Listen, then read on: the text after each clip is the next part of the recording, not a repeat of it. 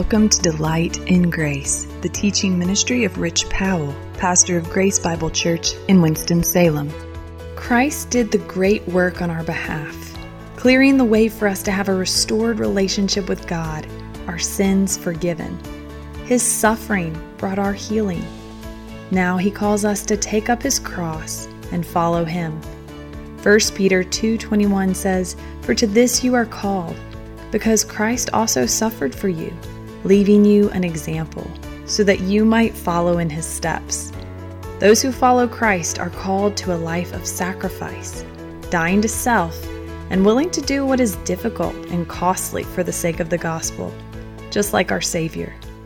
Instead of spending our lives on our own comfort and personal plans, Christ beckons us to invest our time and energy in building his plan. Beautiful things will result in us and around us when we surrender our lives to Christ's call. Today is the final part of the message on 1 Peter 2:21 through 25, titled Following Through Suffering. It was first preached on October 23rd, 2022. We have very little knowledge of sacrifice. So let me give you 3 examples this morning of what it looks like to follow our shepherd by being willing to do what is difficult and costly. Number 1, be known as a Christian. Does your friend know that you are a follower of Jesus? Are you living out loud? And by living out loud, I don't mean being weird and especially not obnoxious. That's not what living out loud means. It means you're being real. You are following Christ, and you're not living by lies. When you live out loud, you do so graciously, lovingly, with a servant's heart. And your friend knows much more about what you are for than what you are against. They know you love. They know you care. They know you are willing to serve. They know you are willing to sacrifice, even if it puts yourself in peril. That's what we're called to. Secondly, be willing to do what is difficult and costly by speaking truth where lies prevail. Speak truth where lies prevail. Lies are prevailing at a lot of places today.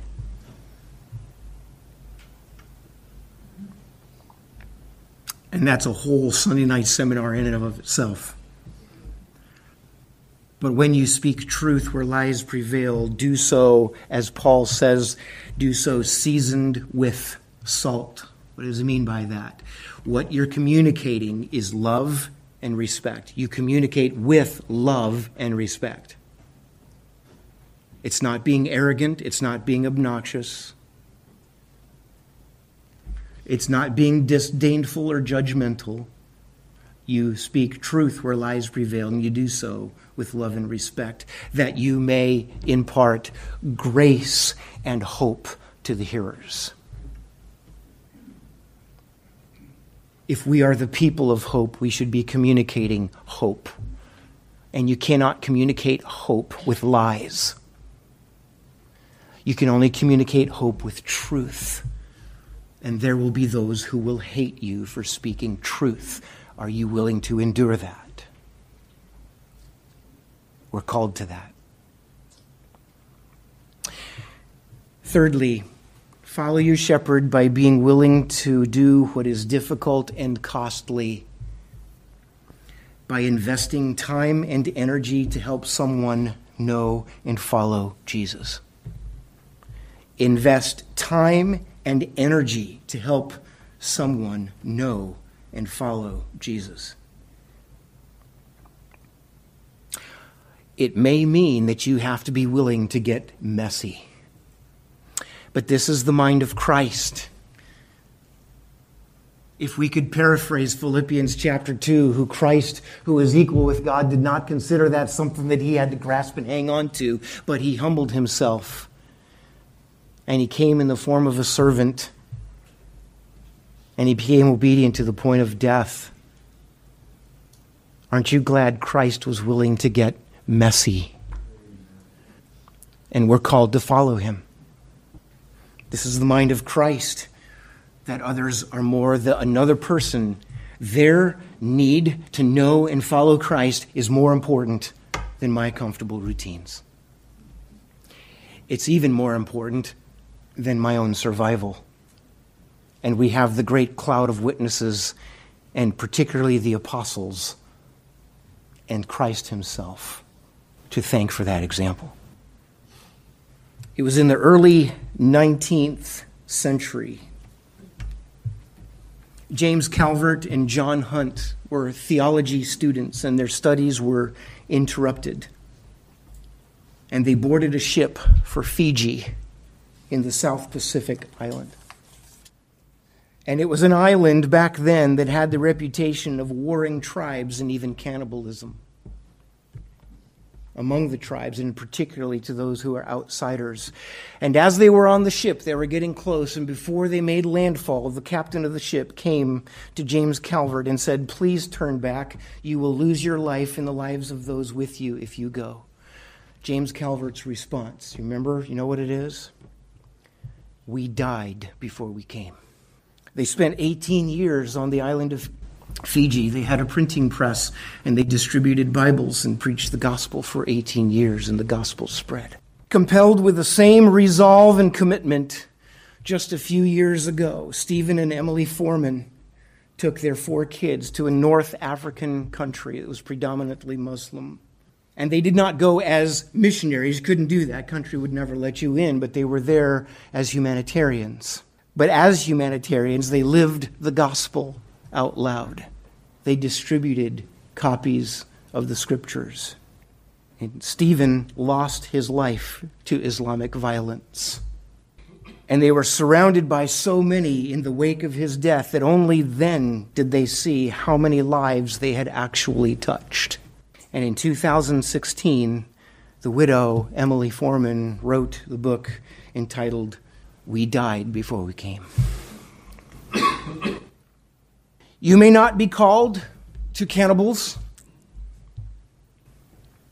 or religious radicals, but hear me now and hear me clear. You are called. Christianity does not make sense to the world.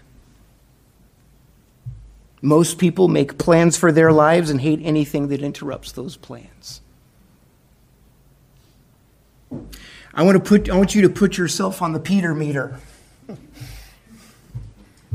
Matthew 16, 1 Peter 2. In Matthew chapter 16, "Lord, you will not suffer. I will not let anything bad happen to you." And you remember Jesus' rebuke, the most scathing words that he said to anyone ever on earth were said to Peter. "Get behind me, Satan. You're not thinking about the things of God. You're preoccupied with the things of man." Is that where you are on the Peter meter? Because over here is the Peter who said, "My life is yours. I'm in your hands." The Peter who said, "We have been called to suffer, to follow in his steps." The Peter who was crucified for the cause of Christ. You're somewhere on that Peter meter. May God rescue us from being at Matthew 16. We're not called to that. We're not called to live for our own safety, as if living all of our expected 80, 90 years is the highest virtue of humanity. Beautiful things result in you and around you when you surrender your life to his call, because Christ suffered for you, leaving you an example so that you might follow in his steps. Stand with me, please. This has been a difficult sermon to preach. So I'm off the hook now. I've done something difficult. It's all up to you now. I'm just kidding. Listen, I'm preaching to myself as much as I'm preaching to you this morning. This is God's word. This is our calling. And we need to bring God's word to bear upon our lives. It's liberating. May we do business with God this morning, and may He rescue us from having the mind of Peter in Matthew 16. May we be willing to live as living sacrifices as our reasonable service of worship. Father, work in our hearts. Give us a glimpse of the beauty, the glory, the majesty of Jesus Christ, of the example of His suffering, of the power of His suffering to liberate us.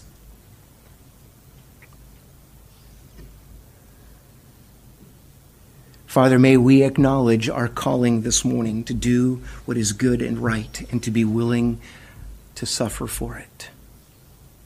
To follow you doing what is difficult and costly. Because you gave us the supreme example of that on the cross. But Father, we also know and we can see that beautiful things result. Beautiful things result. And there's a sea of us in here this morning that are the beauty of the result of Christ's suffering. So, Father, I ask that you would make beautiful things of our lives. And I ask this in the name of Jesus. Amen. We're so glad you've joined us for Delight in Grace, the teaching ministry of Rich Powell, pastor of Grace Bible Church in Winston-Salem. You can hear this message and others anytime by visiting our website, www.delightingrace.com. You can also check out Pastor Rich's book, 7 Words That Can Change Your Life, where he unpacks from God's Word the very purpose for which you were designed. 7 Words That Can Change Your Life is available wherever books are sold. As always, tune in to Delight in Grace, weekdays at 10 a.m.